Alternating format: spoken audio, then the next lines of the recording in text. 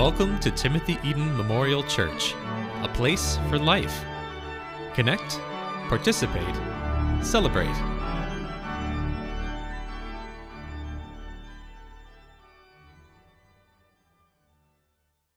Good morning, friends. It's my 6th Sunday preaching to you here at Timothy Eaton Memorial Church, and each week I've meant to tell you what I'm preaching on from the Bible and why. I figure the Gospel of John is as good a place to begin our life together as any. It's the great gospel of light and shadow, of truth and deeper truth. I love it. We'll be studying it until the beginning of Advent, and then we'll move to more traditional, seasonal sorts of texts. Every week I've also meant to tell you the best reaction I got from a friend who heard I was taking this job. He said, "Oh, you're a real Canadian now that you have a job at Eaton's." And sure enough, I join y'all as a Canadian citizen on Halloween. I'll take a pledge to the King, and I'll continue my goal of smuggling the word y'all into as many conversations in Canada as I possibly can. I've preached so far through some of the most famous passages in John, the water to wine passage, the washing of the feet passage. The one that you just heard is not one of the most famous passages in John. It's a dispute between Jesus and his own people. He's just fed 5,000 people with a few loaves. And now he's discussing with his fellow Jews what exactly that means. They all know what it means when someone can miraculously provide bread. It's a reference to manna, the bread that God miraculously provided to the Israelites in the wilderness for 40 years. All Israel's been waiting and hoping for a new leader like Moses, someone who can feed and lead the people. And is Jesus that person? You can bet the occupying Romans noticed. If Jesus can feed thousands from nothing, he can surely raise an army to lift an occupation. In Protestant churches the last 100 years or so, we've focused on the wrong question about these miracle stories. We focused on the question, do miracles happen? More liberal churches have said, no, it's more of a spiritual thing. More conservative churches have said, sure, sometimes. Wrong question. The question is, what does this mean? Everyone in the Bible agrees that miracles happen. But demons can do miracles. People in other religions or no religion experience miracles. The question is, what does this particular weird event that we just experienced mean? If Jesus can feed everybody anytime, then who is he? He knows the question is whether he can provide manna. And he answers in an even more mysterious way. He says, I am manna. In fact, Jesus says, I'm even better than the manna of old, because the ancestors ate that manna and they all died. I am the bread of life, he says, eat this bread and never die. And then, as if that wasn't confusing enough, he ups the ante, eat my flesh, drink my blood. If you don't, you have no part with me. Okay, Jesus, we weren't talking about eating you, were we? I mean, there are laws against cannibalism in Judaism and in like every other religion there is. You can hear their confusion. How can this man give us his flesh to eat? This teaching is difficult. Who can accept it? Now, this would have been a good moment for Jesus to apply the brakes. Say, hey, I'm using something called a metaphor here, people. Everyone calm down. Nobody's eating anybody. All I mean is a little piece of bread, a little sip of wine or juice or something. He doesn't do that. He adds to the debate. They're asking, is this the manna giver? He confuses matters. I am the manna. He confuses matters even more. Eat my flesh. This is not how you teach to be understood. For example, I'm new here, and if someone's not tracking with me, I slow down. I try to be more accessible. And not just me either. Christianity, the last 100 years or so, has been at our best when we've been clear. There's goodness in being clear. For example, a friend of mine started her life in faith with the Unitarians, then moved to the Baptists, then tacked back to the Anglicans. She said, I couldn't handle the Baptists politically, but she said, they gave me a treasure. They gave me access to Scripture. She says, they taught me, well, the New Testament's the part in the back. It's the last quarter. Here's the Old Testament. It's before Jesus. Here's how you find any passage that you want to find. I think in more liberal churches, we don't do that because we assume everybody already knows that. But we don't. We're just not brave enough to break open the basics, unlike our Baptist brethren. Billy Graham was so successful in the last century because he made conversion clear. Pray this, do that, and you will live. The problem is, Jesus often goes out of his way to be unclear. He must be reading a book called How to Lose Friends and Alienate People, because he's sending them away in droves. Scripture says, because of this, many of his disciples turned back and no longer went about with him. I mean, you would too if someone you were following said to eat their flesh and then didn't play the metaphor card right away, right? I don't mean to say that faith is complicated. It's simple, but it's a mystery. The more you know, the more you don't know. Graham Greene's book, The Power and the Glory, is one of the great novels of the Christian faith. It's about an alcoholic Catholic priest in Mexico during the Revolution, and he's shadowed by a communist government official who's trying to stamp out the Catholic Church to bring liberty to the poor. And at one point, the whiskey priest says to this government minder, you know, your new government has some good points. It might work. We have often oppressed the poor. But he says this, even though I'm a whiskey priest, I put God in people's mouths. He said, in 1,000 years, your government will be a blip of a memory, but there will still be a bad priest like me putting God in people's mouths. And that's not a metaphor. Someone wise said the real miracle in Jesus' life is he has 12 close friends after the age of 30. We live in a crushingly lonely age. And it's strange, but I got to tell you, the church is the answer to our society's loneliness. I mean, you can't go to coffee hour over here for 10 minutes without meeting 10 new people that you didn't know. We don't need some program to fix it. We are the program to fix it. The problem is, while our neighbors and we are deeply lonely, we're kind of like this when it comes to community. I mean, we want it, but we also want our freedom. We don't want people to get too close. Just stay over there and be nice to me from a distance. We want community life, and we fear it.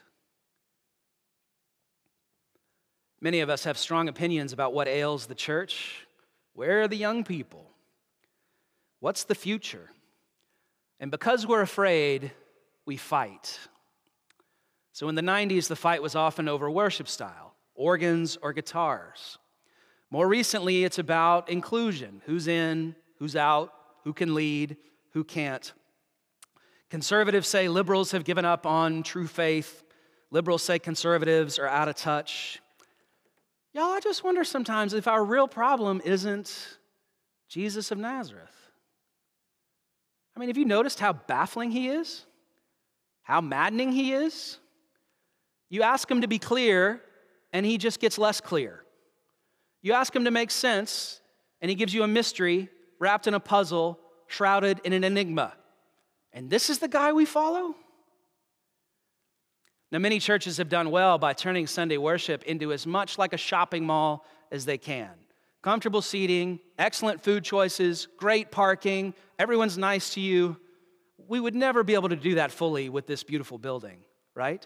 But the real reason you can't make Christianity into a consumer enterprise is Jesus. He's too mystifying.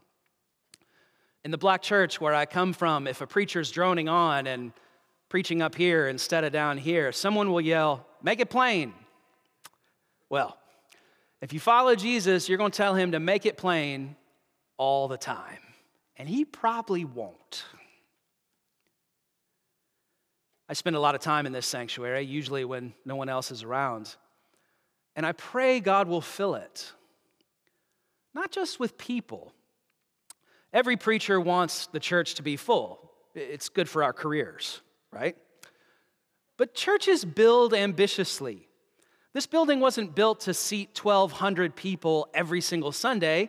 We have 1,200 at like Billy Bishop's wedding and Lady Eaton's funeral, but not all the time.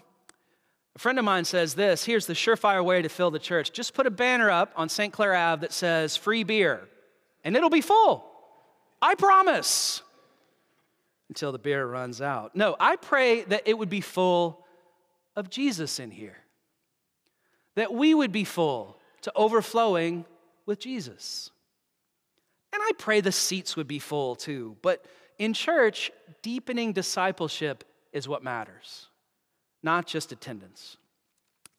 Billy Graham used to say that sitting in church doesn't make you a Christian any more than sitting in your garage makes you a car. So I pray we'd be full of Jesus in here. So growth in numbers is a good thing. But growth in numbers is not what happens in this story. Jesus looks around at his dwindling congregation and he whines, sulks, grumbles. Well, do you want to go away too? I mean, they all left. And Peter's response is precious. He says, "Lord, to whom would we go? I mean, we got no other invites. Everyone who had other options is already left. But we're stuck with you, and you're stuck with us." This is the perfect image for the church. Jesus baffles us, mystifies us, infuriates us. Many leave, and only those with no better options stick around. That's the church. That's us. It's not a flattering portrait. And so my title, Losers. The philosopher Alain de Botton says the word loser is our culture's most crushing epithet. It's worse than a cuss word to call someone a loser. I remember a former NFL coach being asked about the quarterback he used to coach. How good was that quarterback? And he said, just good enough to get you beat. Loser. Most of us have had to walk into a lunchroom or a social circumstance where we didn't know where to sit down or otherwise deposit ourselves, and you feel like you should have the big L just tattooed on your forehead, right? My kids noticed that in every popular portrayal of high school from the time I was in high school, everyone's always getting beaten up and thrown into lockers and abused. And so they keep asking, was it like that in the 80s?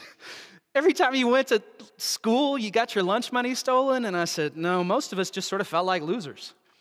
I mean, ignored. Like getting picked on a little might have been an improvement. More seriously now, I tend to assume in a church as big and storied as this one that everyone feels like an outsider. Long-timers feel pushed aside by new people. New people feel like they can't get heard in the structure. Lots feel unrecognized or unthanked or unnoticed. Here's the trick. We all feel like outsiders, as long or as short as any of us have been here. If you will, the only insiders are outsiders. Jesus keeps turning the definitions around so that the people who think they're out are actually in. And the people who think they're in, well, I'll let you finish that sentence. Churches tend to do really well when we're on the margins of our societies. The New Testament was written either by people in jail or just got out of jail or on their way to jail. So the more familiar you are with jail, the more sense the New Testament makes. This is, in fact, my favorite rationale for why mainline churches are dwindling. You can track it. We grow when we're invested in prison ministry. And when we're not in prison ministry, we decline. Why? Because if you're crazy enough about Jesus to go talk about him to the people everyone else discards, then you'll grow. And if you're not, you won't, and you'll shrink. And you should.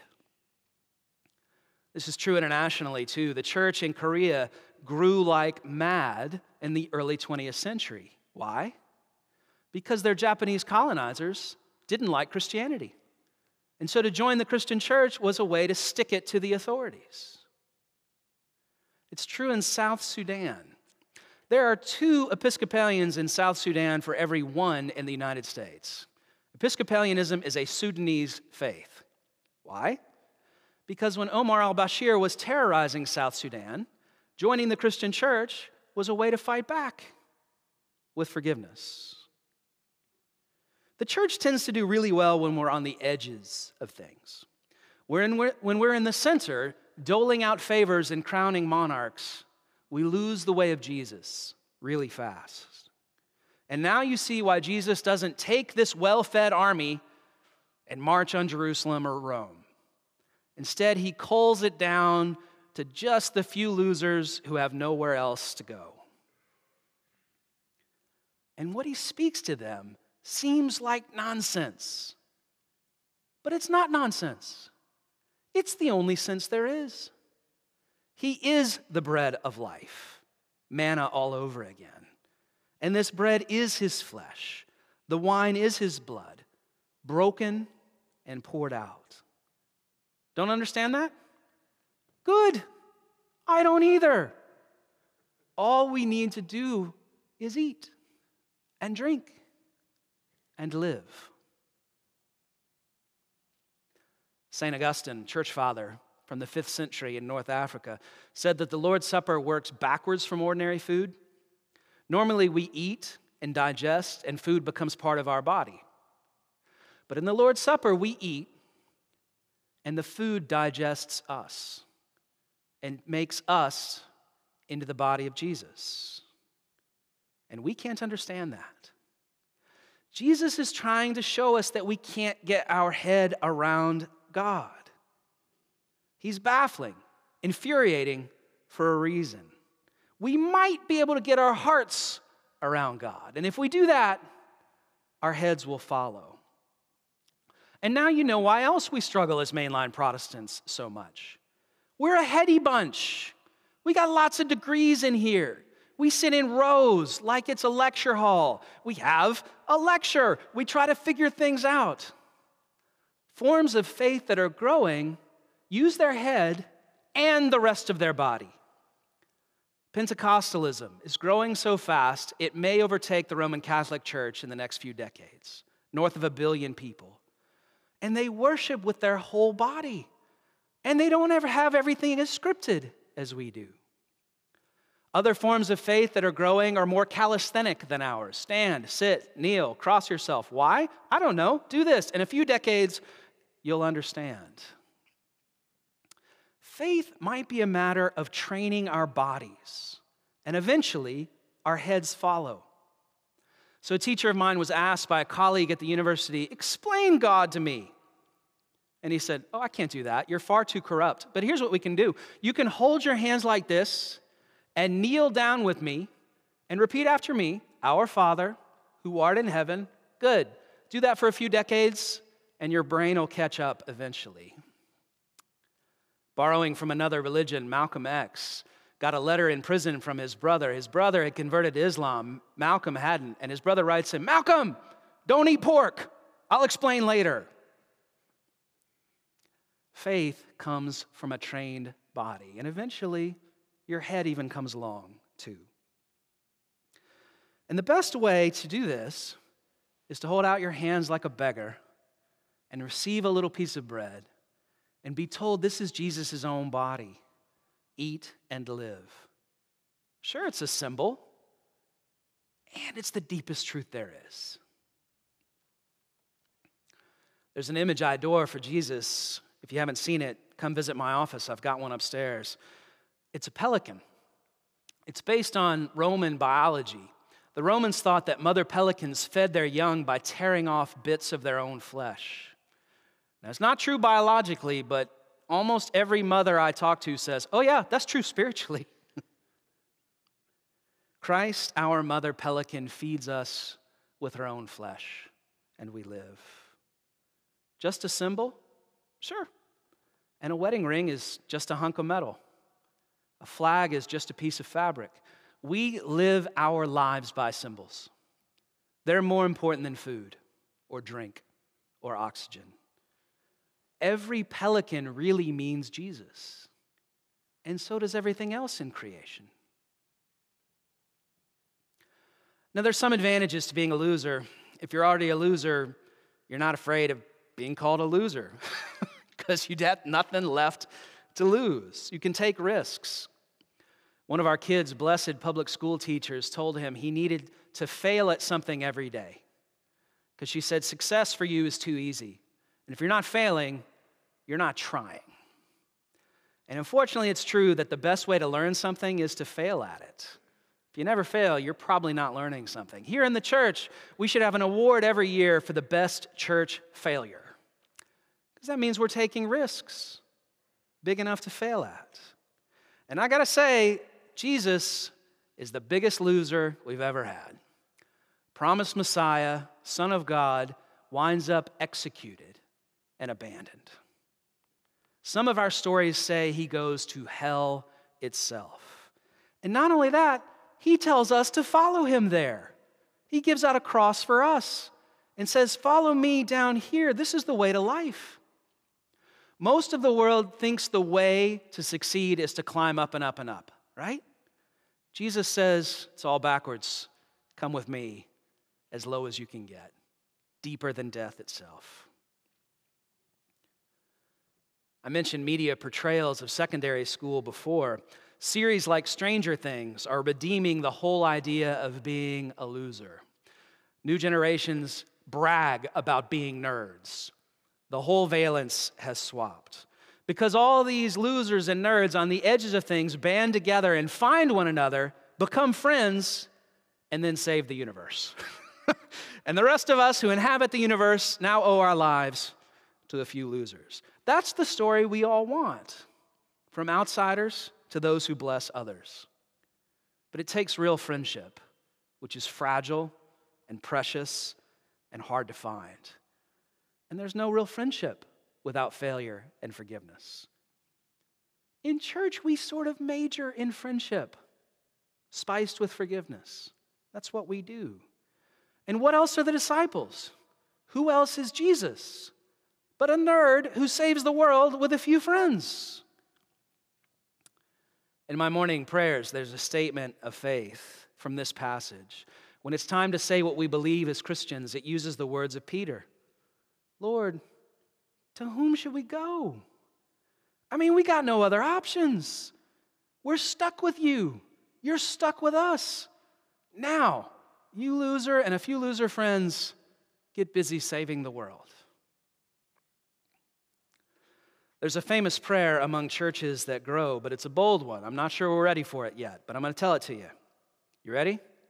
Here's the prayer. Now, you've been warned, and I'm going to warn you even again before I tell you. I know a church that prayed this prayer, printed little cards in calligraphy, and then took all the cards away because it worked. Here it is. Lord, send us the people no one else wants. Lord, send us the people no one else wants. I got to tell you, if you pray that, God will do it. And it will be difficult because people are hard to love, just like you and I are hard to love.